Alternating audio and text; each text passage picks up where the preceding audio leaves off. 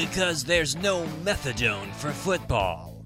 It's the Inactives with Matt Ufford and Nick Stevens. Welcome to the Inactives. I'm Matt Ufford of SB Nation, joined by one of the most diehard Patriots fans on the internet, Nick Stevens. Hey, how's it going? What? Go fuck yourself. For like 2 hours before we recorded, once we confirmed start time this morning, I had rolling around in my head like a pinball in a salad bowl, just going all over the place, and it couldn't figure out where it belonged. The thought was, I wonder what just dickish enough but not too dicky way Ufford is going to want to open this episode of the podcast, because he was one of the many millions of temporary and now satisfied Eagles fans all across this great nation of ours. And I hope you enjoyed it. I figured that would be, you wouldn't want to go like a real subcutaneous dig. You wouldn't want to like see me bleed out or scar, but you would just want to like bee sting me a little bit, just enough to be like a really annoying gnat. Just a little needle. Yeah, it was it was like a horsefly bite. Just a little prick. Mm-hmm. Yep. Well, you are a little prick, so. But we're not gonna. It's now Friday. After it's been 5 days, you've had time to lick your wounds, move on, embrace the off season. But I'm not gonna rehash the entire game. But one thing that I want to do is I genuinely want to get a feel, because the Patriots have always been, zombie Patriots, always getting back up and never down for the count until the clock reads all zeros. So on a scale of just give me a percentage of how sure you were that the Patriots were going to win at these moments. The Eagles were held to a field goal and had a tentative 6-point lead, 32-26, with 14 minutes left in the game. How are you feeling? What was the Pats' win percentage in your mind at that point? At that point, the win percentage was 60 to 65%. Yeah, you're feeling good? Yes, because I knew there was no way they weren't going to march down the field and score a touchdown there. Mm-hmm. I knew that there was no way they were going to hold the Eagles the rest of the game and then bang out 2 field goals and that we would go to overtime 32-32. That would that's too freakish. There's no predictor or chart for that. But I figured there's a 2/3 chance they would win that game because I knew they would score. I just had no faith in my defense. None, less than none whatsoever. Not only just because of the beyond head-scratching decision to not start Butler. That's fine. I'm okay with that for whatever schematic or game plan reasons. But as you watch your defense just piss themselves all over the field all night long, generating no clutch stops, how could he not generate any sort of assistance or make 1 or 2 of the tackles or stops necessary to secure the win? Yeah, there's been a lot of talk about Malcolm Butler obviously not playing and why didn't he, and oh, well, he hadn't been playing well, blah, blah, blah. But one of the plays that I came back to, I watched the mic'd up segment it was like a 40-minute show on YouTube last night from the NFL. The NFL sound effects? Yeah. Yeah. That's always great, even in defeat. One of the plays that jumped out to me that hasn't been talked so much is the Eagles had a 3rd down conversion in the 3rd quarter where Nelson Agholor slipped a tackle from Johnson Bademosi. Johnson Bademosi. B, let me jump back real quick as you're going to finish this. When I was at media night, every single Patriots player I spoke to went from general football-y to surprisingly cool and very nice, except for one Patriot. Johnson Bademosi was an absolute ass clown. Really? Gave me the worst interview ever. We actually played it on my radio show. Specifically, we played it on WAAF because I funneled some of the interviews back there, and I did some stuff for the Patriots, so I was pleasing a lot of masters when I was out there, both doing the Not Done Network and the radio.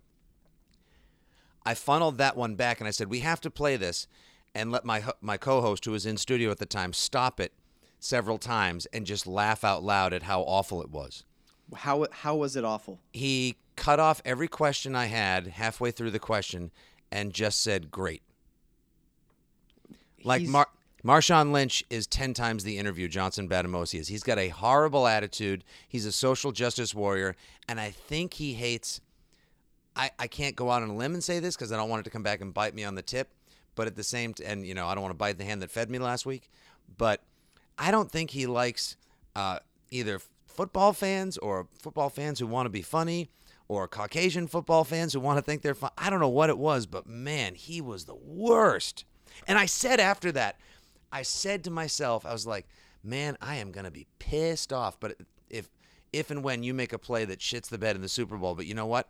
If there's one guy in this team that I almost want to see fail Sunday, and then lo and behold, he whiffs on that effing tackle of Agholor on 3rd and 4 when he should have wrapped him up but shoulder tackled him. Yeah. Also, when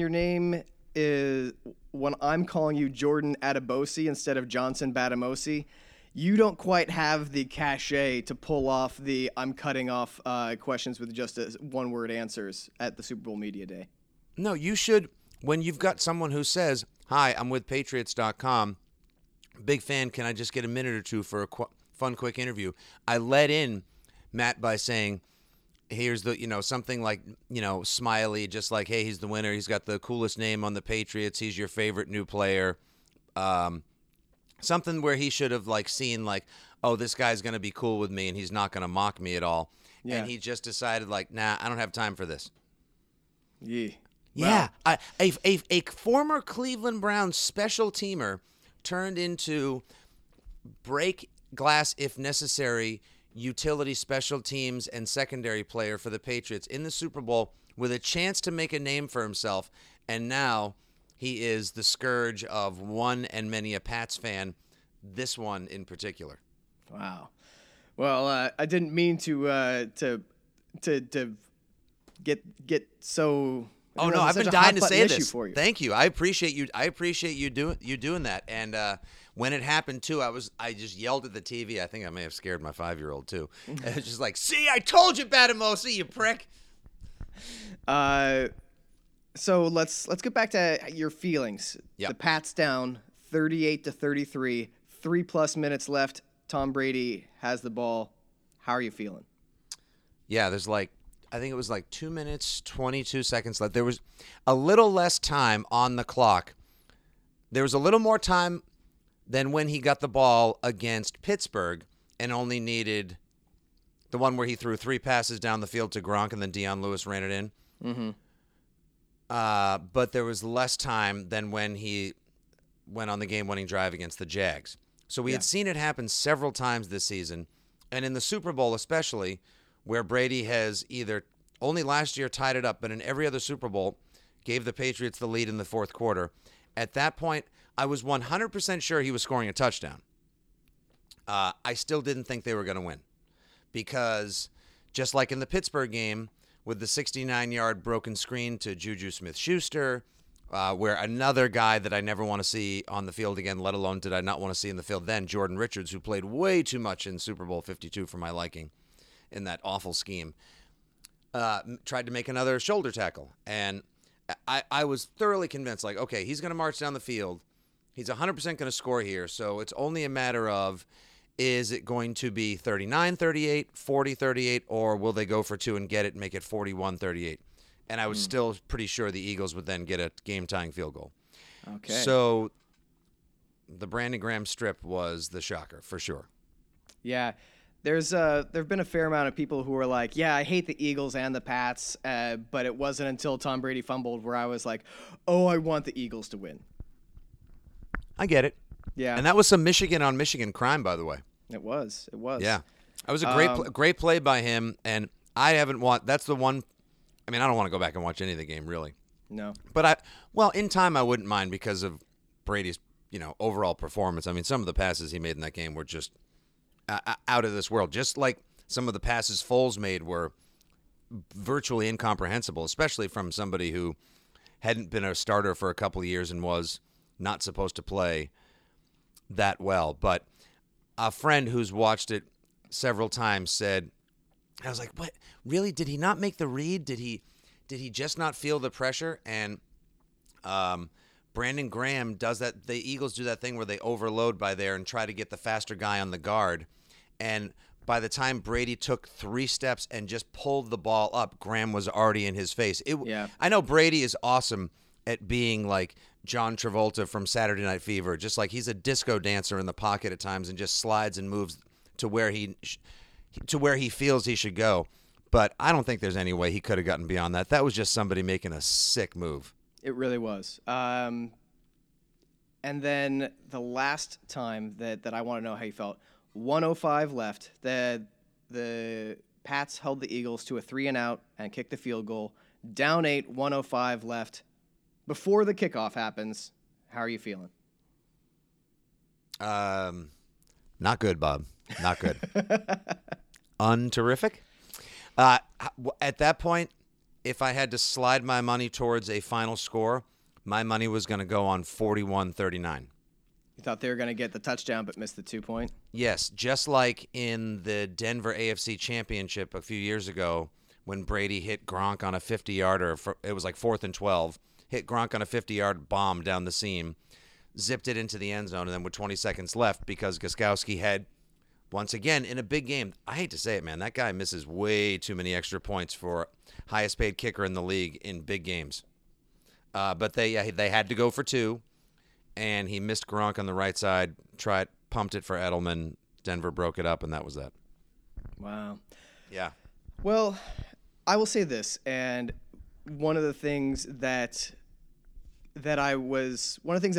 bums me out about the Russell Wilson interception that ended Super Bowl 49, not just because it gave the Seahawks an L, but because it actually, by that one moment being the thing that people think about, it actually detracts from how great the entire game was, how bold both coaches were in that game, and how many great individual plays were made. And I think that this Eagles-Pats Super Bowl will be more remembered for a series of memorable plays. Like Philly Special is going to get its due, and same with the strip sack of Brady, but you can't throw for 500 yards and just be overlooked. And I think that this game will be rightly recognized as a classic. I think it should be, and that's why I think I'll be able to go back and I have no interest in watching Super Bowl 42 or 46. By and large, both of those games were snoozy for long stretches. Yeah, the not a lot of memorable helmet moments. catch game had a great finish, but it was really boring for 3 quarters. Yeah, great fourth quarter with 3 touchdowns scored, and Super Bowl 46 really just was maybe even of the last decade's worth of Super Bowls, not just because of the outcome for me as a Patriots fan. I think I would probably put that last in terms of entertainment value. That was well, some people would probably say Super Bowl 48, but then you'd turn around and be like, nah, I found it pretty entertaining. Maybe some people would say Super Bowl 50, but I think I was so compelled in that game because I found that game more interesting because it was such a great defensive struggle, and you had Cam Newton at the height of his physical prowess playing so poorly, and you had just such a gimpy Manning. It was, I don't know, I that was one of the only times I enjoyed watching 2 great defenses go at it. But Super Bowl 46 was a kind of a garbage fest. 52 is a supremely entertaining. I'm glad to hear that you and I imagine a lot of other writers, pundits, bloggers, fans, etc., whatever title you slap to yourself for football consumer, I'm glad to hear they would say that it's an entertaining game because, I mean, for 60 minutes, were you not compelled? Were you not entertained? Did it not give you everything you would have asked for and then some? 74 points scored? Dude, there were 2/3 of a mile of offense. Yeah, it was great. I have no complaints about that game whatsoever. It was highly entertaining. It never got out of control one way or the other, and neither team out and out shot itself in the dick, which is what Patriots opponents enjoy doing. Oh, I mean, you know, the fearlessness with which the Eagles played should be more the blueprint. By the way, everyone at home, don't buy one of those phones where the base announces the number because You can't tell that robot hoe to just shut it at any time. All right, we get it. Thank you. Call from. Like, Good I hear the gravy. phone ringing. The phone rings for a reason. Like, you don't have to, Hold like, on. give me additional details. Yeah, all right. Entertain the audience for a second while I unplug and throw this phone against the wall. All right, sure. Call from. It should, if it's going to tell you who it's from, it'd be like, call from your mother. I don't know.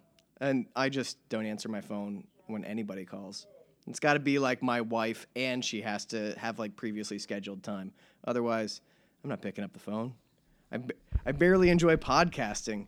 I'm not going to pick up a phone. What? I did. Hello, Nick. That was welcome fun. Hi, guys. Sorry about that. back.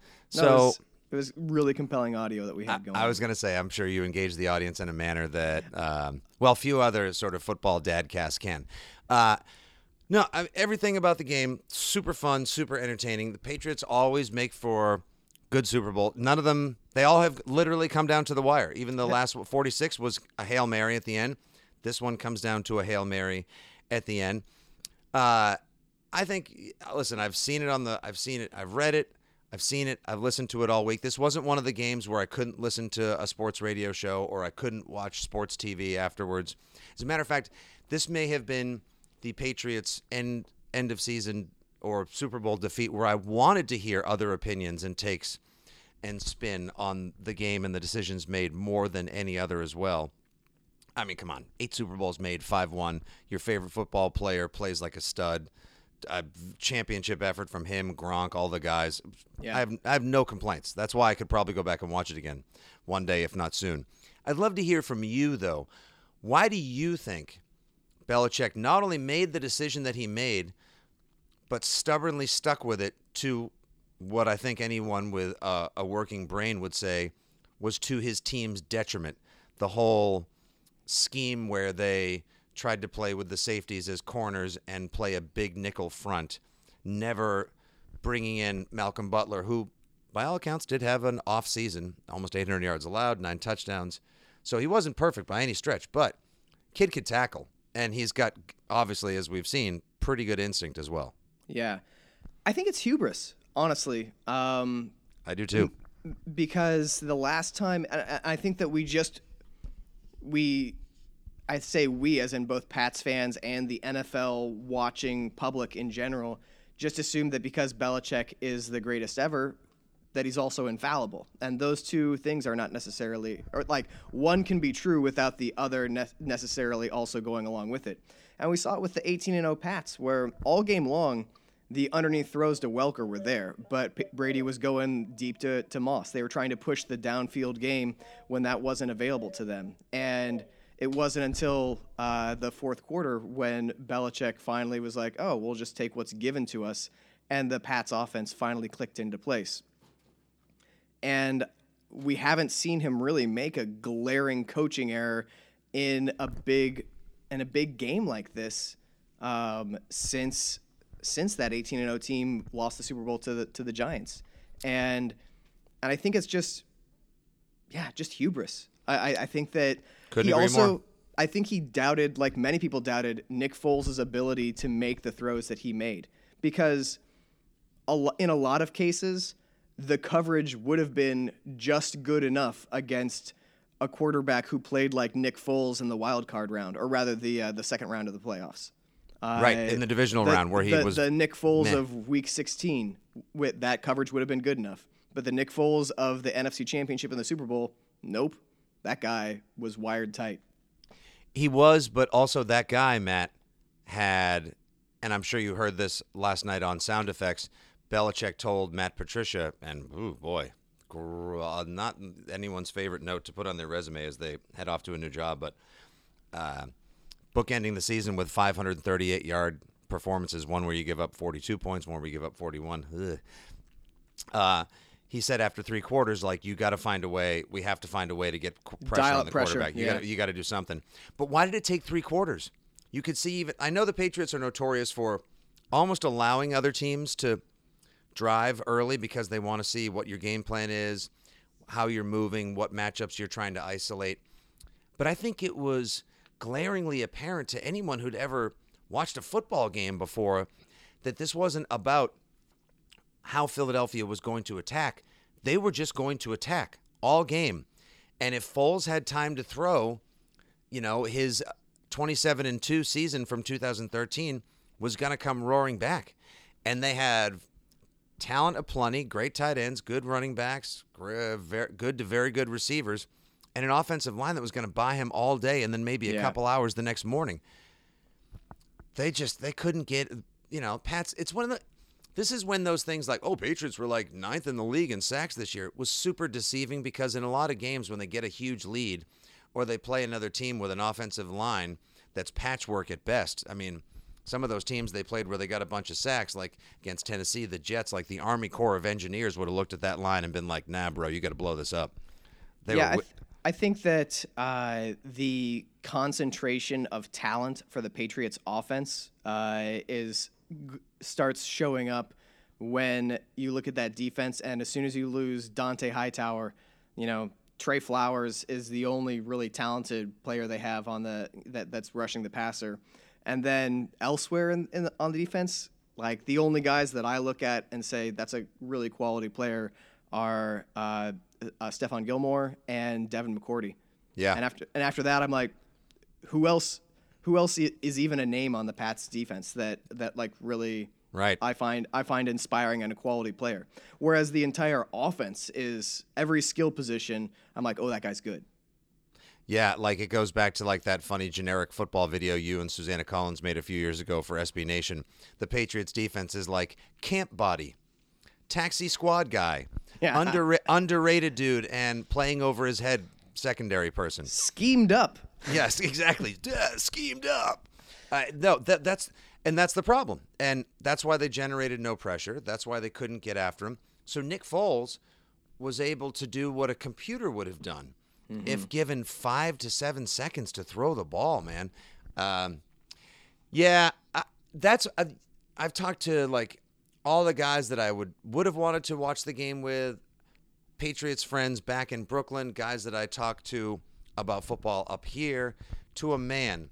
They were all bummed, but the whole like, wow, it's more fun to have been there than not at all. And yeah, because Brady came out of it looking so good, I don't feel that bad after all, is kind of to a man the takeaway and the feeling. So yeah, that's why it's Friday, and I was fine even Tuesday.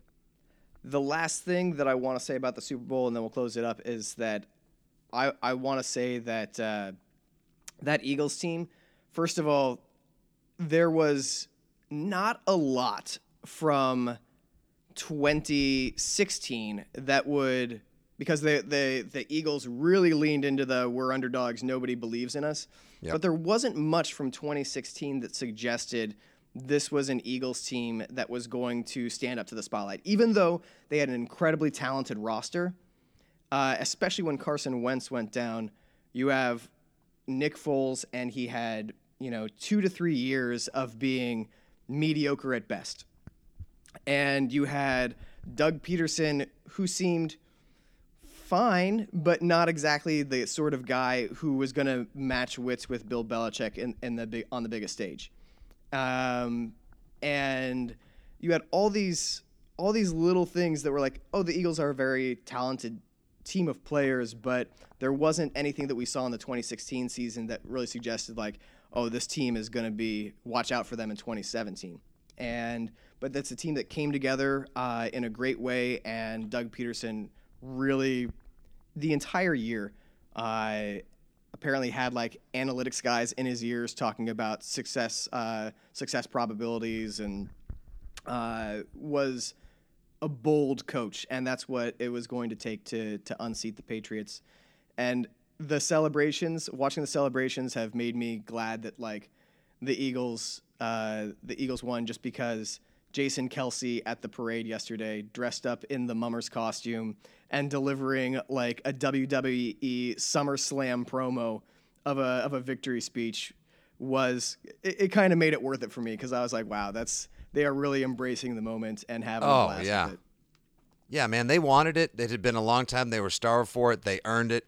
I had no problem watching that yesterday. The only takeaway for me was, can I imagine, or could you imagine, the national outrage if one Patriots player, like if Gronk lets slip like a single F-bomb, or even just like a, Jason Kelsey drops like 5 or 6 on TV, and it's like that's like, oh, this is charming, and it's just because like the same way the Patriots are judged on the sliding. No, they would not. No, that's no. That's Hold on.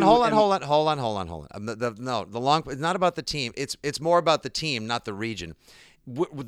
This entire region is judged on the success of the team, whereas in Philadelphia, it's like, it's Philly. It's fun. They've been waiting for this. They deserved it. They earned it.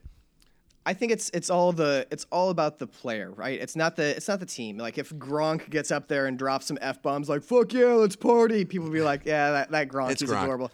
If Tom Brady gets up there and is like "fuck yeah," it's like, "Hey, you're Tom Brady. Don't try to inspire me." Come on.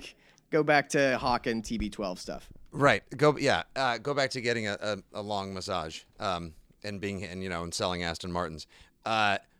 It is interesting though because Jason Kelsey goes from Sunday night postgame, the eloquent, emotional speech about how his grandfather used to read him that Calvin Coolidge quote, and how meaningful this moment was, and how introspective and emotional. He's crying at the podium, and then he literally turns into like a berserker like an orc from Helm's Deep wearing the mummer's costume. He looks like a Mardi Gras Aladdin berserker out there. I called him a Monster Energy genie. Bingo. That was great, man. They earned it and they burned it yesterday. And hey, don't forget, if you're a longtime listener to this podcast, you'll remember I was hype on the Eagles early on. You said that Nick Foles is going to have no trouble moving the ball. And you correctly identified the Pats' weak defense and that Nick Foles was going to have a great game. Yeah, I did in our Super Bowl preview pod, and then early in the season, like August or early September, I was hype on the Eagles. I said they were going to win the NFC East. They were going to make a long run in the playoffs. I didn't necessarily see them going to the Super Bowl, but I was hype on them because I thought they brought in just enough talent. The running backs, obviously, a little defensive veteran presence helped out and went a long way. And now they're stocked and locked for a while to come. Do you, Matt Ufford, temporary GM, do you hold on to Foles the entirety of next season? Do you deal him at the deadline-ish time for some value? Or do you say, whoa, boy, this stock is never going to have more value. Thanks. Your daughter was adorable, and now you're playing for the Jets. I listen to offers. So I think that if somebody offers you a first-rounder, I might take it. A first-rounder for Nick Foles? I mean, just think about it. Like, Jimmy Garoppolo only netted the Pats a second round. It should have been a first. They should have. Please. He should have been at least a first. So, and Alex Smith just got traded for, a third-rounder and a starter? A starting cornerback? So, yeah, a third-rounder and a starting cornerback. I think that Nick Foles, this is... I don't want to take anything away from the performance that he just had in the playoffs. He clearly excels in an option-driven system. He benefits from I hate to call it a college offense. It's just a football offense now. But when you have quick reads and he just plays better in that. Oh, 100%. And I wouldn't send him to Jacksonville because I don't think he's such a significant upgrade over a Bortles, and I don't think they would be interested. But are you going to tell me that the Arizona Cardinals wouldn't benefit from his acquisition immediately? And he's clearly like a high character guy who's a good leader. Like he's very comfortable in that, but he also very obviously loves being with the Eagles organization, the organization that drafted him. And Carson Wentz might not be ready week one. You might need Nick Foles for 3 or 4 or 5 starts at the beginning of the season. So, but that also isn't taking into account how willing Howie Roseman. Yeah, Howie Roseman. Howie Roseman is to trading who got players. Some shout-outs yesterday too, and well-deserved as well. Howie Roseman and his ability to build a roster, and he also loves himself some quarterback depth. Like, this is a guy who had Sam Bradford and Carson Wentz and Drew Brees' understudy. Chase Daniels? Chase Daniel. A year and a half ago, had those 3 guys on the roster, and then dealt Sam Bradford for a first rounder. So this is I could see Howie Roseman dealing Nick Foles and then reinvesting in another backup quarterback, a mid-level veteran, or in the draft even, taking a quarterback late. So can't see him going to the Giants. I could see him working out in Arizona. Minnesota would benefit from him significantly because they've got a good offensive line. They've got a boss defense. He's got targets. And as of next year, they'll have two big backs.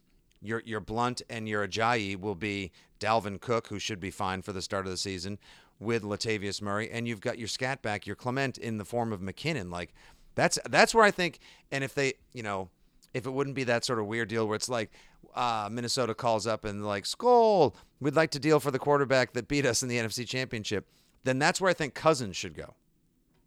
Yeah. Cousins would, they would be, I would almost say like Kirk Cousins in Minnesota would be a very good deal. Like that's, I'd say book the return. I'd book the NFC Championship rematch if Cousins went to Minnesota. I have a feeling though that the Vikings are probably going to try to re-sign Teddy Bridgewater on the cheap, and then I don't know. Is he still a chip? Do you think he can still? We don't really. I guess we don't know. Yeah, I think that he could sign like a 1 or 2 year sort of like prove it as a backup deal, or I just don't know what the Vikings are going to do. I have no idea what the Vikings will do, and what they ultimately decide is going to set some dominoes into motion. So for sure. And then of course, and then your Brownies have two. They have 1st and 4. I mean, if they're ever, if the Browns are ever going to stop sucking, it's got to happen soon, because you can't do better than the 1st and 4th overall. Are you kidding me? That's why. I mean, that's why if Kirk Cousins really, he wants to win, I guess. But if he just wanted money, I'd be like, listen, guys, you pay me $35 million a season. I'll come in. I'll catch a shark. I'll cut him. I'll fillet him. I'll do whatever you want. And then they could spend the 1st and the 4th on, I don't know why the hell defense. I wouldn't know why they would want to spend it on. Is Saquon Barkley worth a 1st or? No. No, I don't know why people keep talking. No running back is. People talk about running backs as like, oh, well, Zeke Elliott and Leonard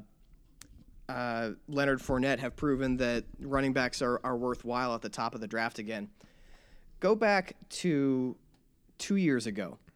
The Dallas Cowboys, picking towards the top of the draft, picked Zeke Elliott at 4, and then in the 2nd round they took the linebacker Jalen Smith, right? Yep, who's turned out to be a pretty good ball player. Now look at what the Jaguars took. They took Jalen Ramsey and then Myles Jack. Would you rather have Jalen Ramsey and Myles Jack, or Jalen Smith and Zeke Elliott? Who has done more for their teams? I mean, you're basically asking me at this point, like, do you want the tomahawk ribeye or do you want the Berkshire pork? I mean, they're both really good options. I don't think it's even close. I don't think it's even close. I've seen the way they played. I would definitely go with the tomahawk rib. Yeah. Well, actually, Jalen Ramsey is a clear-cut all-pro cornerback in his 2nd year and was already a star as a rookie. And a shutdown cornerback is worth so much more valuable to a team than a great starting running back. Yeah, and Myles Jack, as we saw in the AFC Championship, figured out his own matrix this year and became a hell of a good defender. Not just even in, I mean, he's an all over the field guy. It's like London having like a tougher London Fletcher with a little more size, who's on like, runs with Tecmo Bowl Walter Payton speed, or is like at Madden 99. Like he's great. No, I'd totally go with those two guys. I would. So the option you presented though is still pretty solid in Dallas. Oh no, like Zeke Elliott and Jalen Smith, totally fine. I just think that when you pick in the top 5, if you're picking in the top 5, you have glaring needs beyond running back. You're a bad team. If you're in the top 5, you're a bad team, and you have glaring needs that is not a star running back. No, and it's not wide receiver nor tight end either. Joe Thomas is going to eventually need to get replaced. For all we know, he may join McDonough in the Monday Night Football booth, although I still think he's probably got a couple good years left. I agree. They need help. I'll tell you what. Here's just one of my random hypotheticals that's worth nothing more than the time it'll take for me to say it. I'd have rather had the Cleveland Browns defense against the Eagles in the Super Bowl than the Patriots. Oh, sure. No way they gave up 41 points. I just said that. I'm going to hang myself. I mean, at least the Browns have a pass rusher. All right. Trey Flowers. Hey, listen. Trey Flowers had an amazing AFC Championship game. Yeah, and he had a hell of a Super Bowl last year too, but he can't do it. One mildly undersized defensive end can't do it by himself. James, there's all you need to know about the Patriots defense is that James Harrison wasn't good enough to play for the Steelers, and he played 98% of the defensive snaps for the Patriots. And scene. Yeah, that's all you need to know. Wild finish, wild, wonky, weird, all W words kind of finish to the same sort of unpredictable, as weird a season as any of us can remember for a number of on and off field reasons. It's crazy. Come Monday, I was like, all right, I am so ready for football to be out of my life. And then you get the McDaniels stuff, and now we're talking here, and I'm intrigued about where will Foles go, and I'm already kind of excited for the draft. I'm so glad that there just can't be anything else to talk about or think about football-wise for like the next month until free agency opens right before St. Patrick's Day, because we all need that break. But if they just announce, like, you know what, guys, we're just going to start a new season in March, I'd be psyched. Yeah. I don't know why my appetite for football, like, it should be sated, but it's not, I guess. I don't know. It was a fun finish. It was a great finish to a lousy season. Next year, I would love for fewer injuries. I'm over Thursday night football forever. I don't want it to come back. It will. It's gonna be It's moving to Fox, right? Yeah, I think Fox has 11 of the games. Oh, and can I also add to that? I am done with shitty officiating. Yeah, just figure what's a catch. Just what's a catch? And can we review penalties? Yes or no? Let's just clearly decide those two and move on. Yeah, there needs to be some sort of sanity check to the catch rule, where if it looks like to the catch and you think, like, if in your like human brain understanding what a catch is, not according to the NFL rulebook, but the act of catching an object, the most human understanding you can have of it, if there needs to be some sort of sanity check to that, because it's bad. We all know that. Anyway, moving on. I think that 2018, I am this year, and I've said this before, was a great reminder, or a great clicking a light on to that I enjoy parenting so much more than football. It just makes me it's got a much higher floor and a higher ceiling as well, and it really brought into the forefront of my mind how unhappy football usually makes me, and like it's actually a pretty low ceiling for the joy that I can feel. And I think that this might be the off season where I'm not really following Seahawks news, and I am gonna kind of like I'm downshifting my passion for the team that I grew up rooting for, and I think it's just so that I can be less upset. I can still that way I can actually find some happiness when they win, but also not be quite so angry and like filled with loathing for the team that I like when they lose. So I'm going to try to kind of dial it back a little bit, and we'll see how that goes. I was not super successful with it this year, but next year I'm doing it, man. I'm downshifting. Points for trying, Matt? Yes. Noble effort. I appreciate what you're trying to do, and I tried to or was forced to do the same over the course of the season, and it may or may not work out for me, and not just because I'm a crazy football fan and love the fantasy, and part of what I do professionally is so intricately tied to the welfare and record of my favorite football team. I want to do it because it just feels like it's the right time of life and the speed at which I'm at.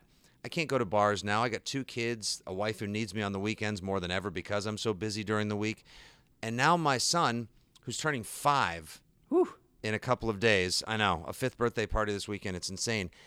Now he's kind of into it a little bit, and now he's liking watching football more. This is special time with him and his dad. He begged to stay up to watch the Super Bowl and fell asleep at the end of the third quarter, despite how voluminous and outrageous his dad was. And so I kind of want to now start having those experiences with him. So this NFL dad thing, I didn't go to a crazy party. I got back from working in Minneapolis. I watched the Super Bowl with wife and kids.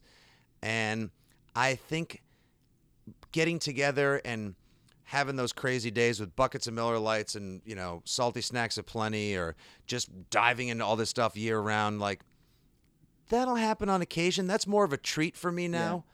Now it's more like, okay, when it's time to talk about it, consume it, I will. It's a little more family oriented. That's the speed at where I'm at. And I got to tell you, I dig it. Me too. And part of it too is with the Seahawks not making the playoffs this year, I got to appreciate it as not an objective fan, but as one without a horse in the race. And it actually it lowered my stress, but also improved my overall enjoyment, because I would have been miserable through every Seahawks game, and also while other teams are playing, been thinking about what's going to happen in the Seahawks game. And much the same way as when the Supersonics left town, there was the extreme pain, but now the NBA is, I can pick and choose whatever I want in the NBA to enjoy. I can just choose the teams that are fun to watch. And similarly, if I can divest myself of the Seahawks insanity, I can enjoy the NFL more. I'm not going to be like, oh, I'm not a fan anymore. I just need to dial it back because I'm a crazy person. And a crazy person can't responsibly raise 2 children. So you got it. I'm going to pick my battles, man. I have a body powered completely by nervous energy and a highly addictive nature. And I understand my intense love for something that I don't have to, or rather that the only way I can regulate is by showing some sort of self-control. So I've just got to basically figure out the new parameters by which I consume Patriots and enjoy football now, not just as rabid fan, but as dad and fan. Yeah. And it's a learning curve, man. But you showed yourself the way. You're in a different groove now. Yeah, I am. Your team's gonna remold itself. Like they've got a lot of crazy offseason and changes coming for you guys. The NFC West is also, the 49ers are going to be really good now, and the Rams are good now. The Seahawks might be on the down slope a little bit. Oh, how convenient that Matt decides to just divest himself a little bit, or say like, yeah, it's a good time for transition for me. I'll tell you what though, like I get it, but it does dovetail nicely. Things like Richard Sherman is one of my favorite players ever, and him tearing his Achilles was like an emotionally devastating for me this year. Like I was genuinely depressed by that, and like there's talk of Earl Thomas holding out. They're saying they might trade him. The Seahawks defensive coordinator, Chris Richard, got fired and is now at Dallas. And Earl Thomas is from Texas and grew up a Cowboys fan. And so I'm like, dog. And got caught on the mic saying, like, come get me this offseason to them. Man. Like, oh, I know. Yeah, and like it would be traumatic for me to see Earl Thomas in a Cowboys uniform. That would be, I have that pre-barf taste in my mouth just talking about it. That metallic acidic taste. I'd have the same thing if it was like, oh, Gronk got an agent and thought it would be easier to retire from the Patriots than unretire and play for the Jets for a year. Or like, no. Anyway, so let's let me just check in with the parenting aspect for you, and then we are going to wrap things up because I'm running out of time in the studio here. But 5th birthday party, dog. What's going on? What are the? Yeah, man. Is it Star Wars themed again, or we got a different theme? Last year's that you guys were at was the Star Wars theme at a bar in Brooklyn, and boy, do I miss those days. But don't worry, I was able to up the stakes by having it in a bowling alley / pizza parlor / bar. There's this awesome joint right next to our radio station called Flatbreads, and they have 9 bowling lanes, 7 downstairs, 2 in a little private thing upstairs. They make ridiculously good flatbread pizzas, and they have 20 craft beers on tap. So he wanted to go bowling, and every kid loves pizza, and you can't be the most irresponsible human and take them to a place that just makes French fries. So he couldn't decide. He's going to have a cake. It's half chocolate, half vanilla, and it's half Minions, half Star Wars. Okay. It is going to be the biggest fustercluck of a cake ever, and we're going to have Star Wars decorations everywhere, and there is a giant Minion piñata. Also, the filled half of the with Star candy. Wars cake has to be half chocolate and half vanilla. So it's course. got to be everything's got to be rotated 90 Right. degrees. It basically his cake. Sorry, Matt, is basically the mashup movie that if they made it would make $2 billion. Minions versus droids. I have never seen. Every parent in I have America not would have to seen go see it. Despicable Me or any of the ensuing movies, and I don't know anything about Minions, and I'm trying to keep it that way. It's only a matter of time. I have Banana. listen. It's only a matter of time. The only media my children know are the songs to Disney movies and Sesame Street. I'm trying to keep it that way for as long as possible. Keep them in what's the name of that M. Night Shyamalan movie? The Village? Yeah. Yeah, keep them in that village for as long as possible. The baby is 8 months in.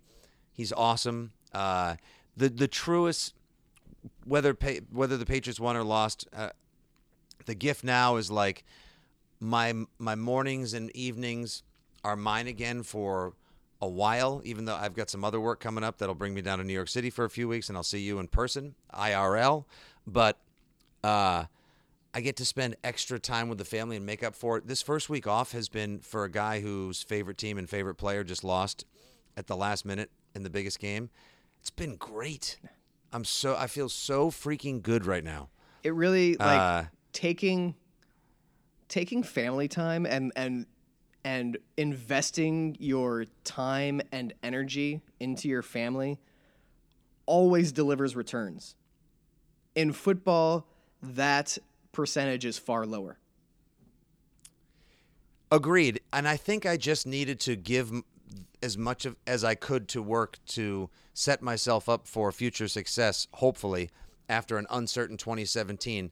I just feel like so many other things in my life that were plates on poles or that were chainsaws juggled midair have either been balanced or have settled, or I know how to handle them now better than I did a year ago.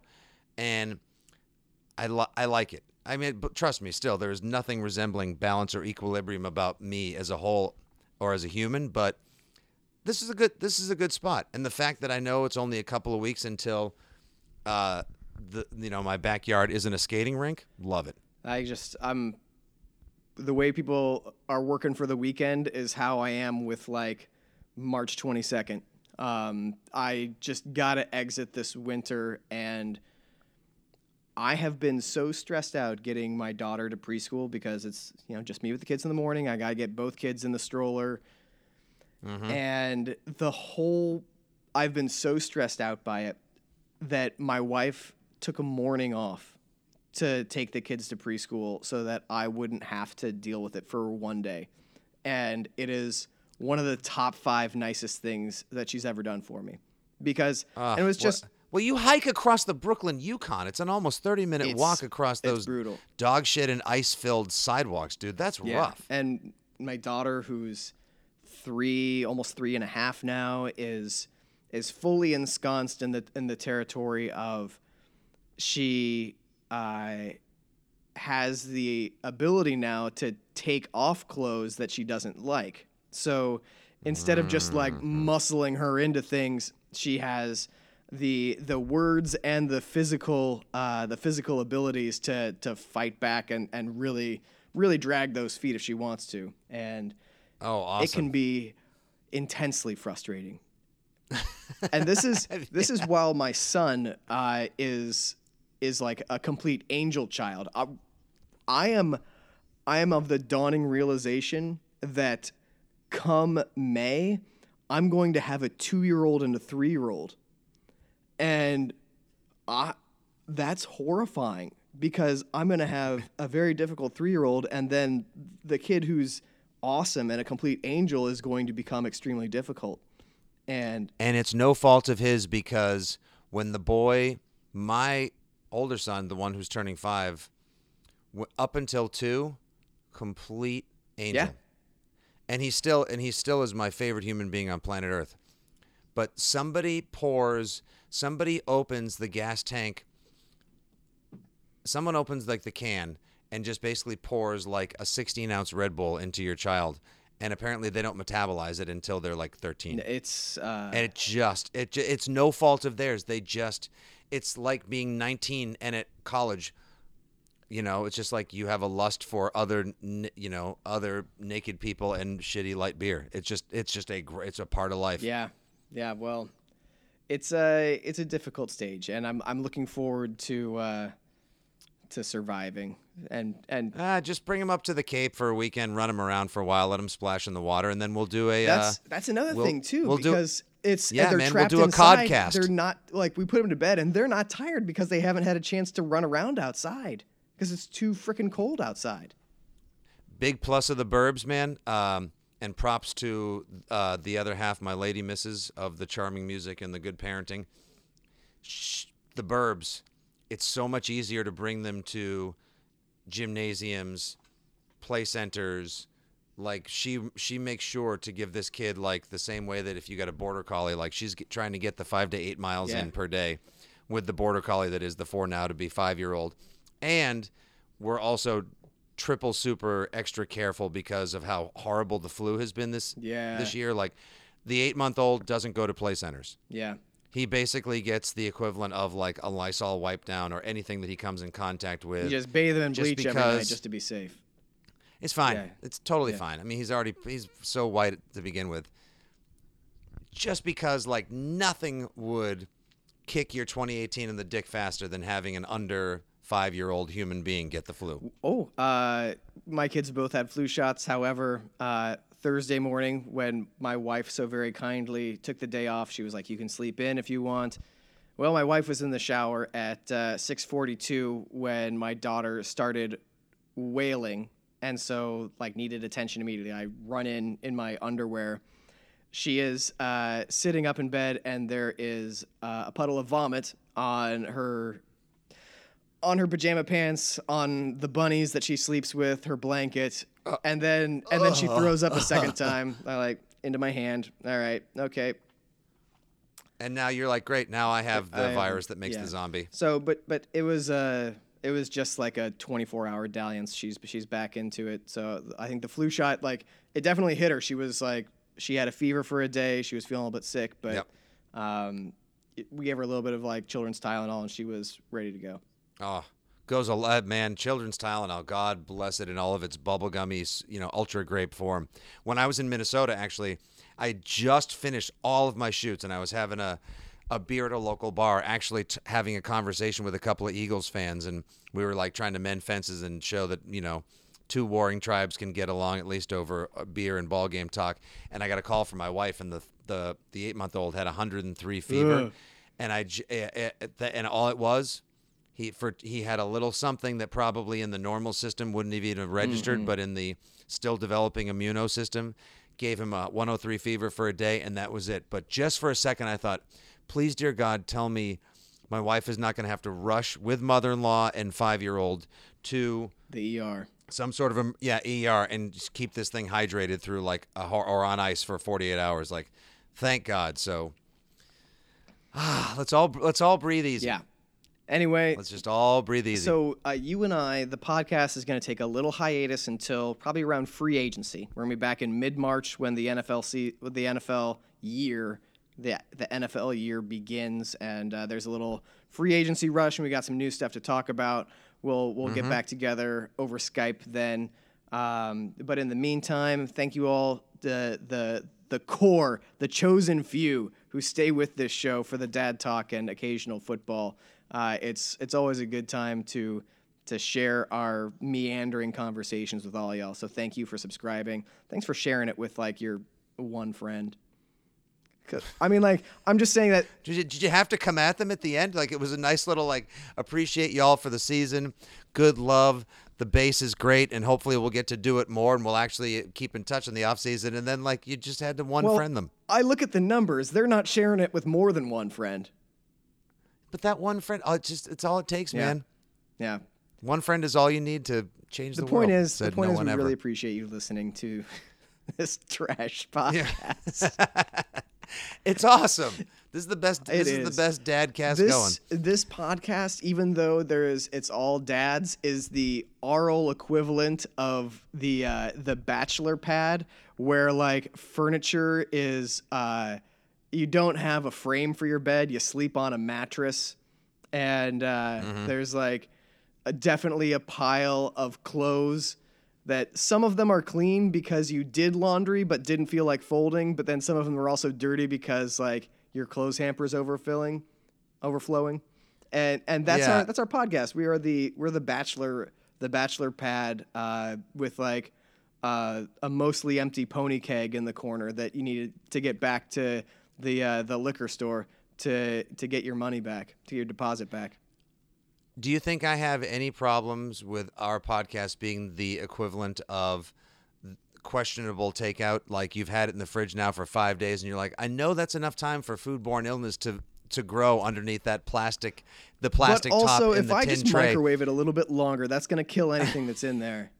When this shows up in people's feeds, they're probably like, I shouldn't. I'm not sure what Ufford and Stevens are going to give me this week, but this questionable meat might just be delicious enough for this listener. So thank you guys. That actually makes a lot of sense because like if there's a lot of other things in your fridge, you're not gonna eat the leftover takeout. You're gonna like just let it sit there a little bit longer and then eventually throw it away.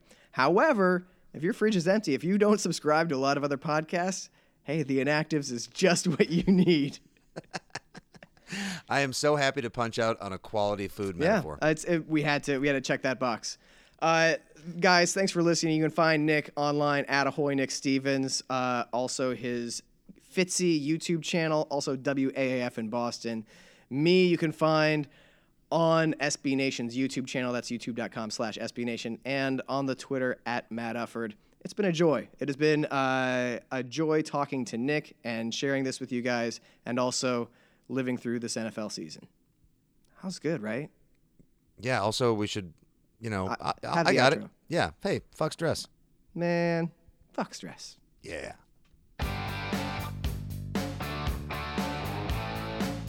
Thanks for listening to The Inactives. You can stop now. It's over.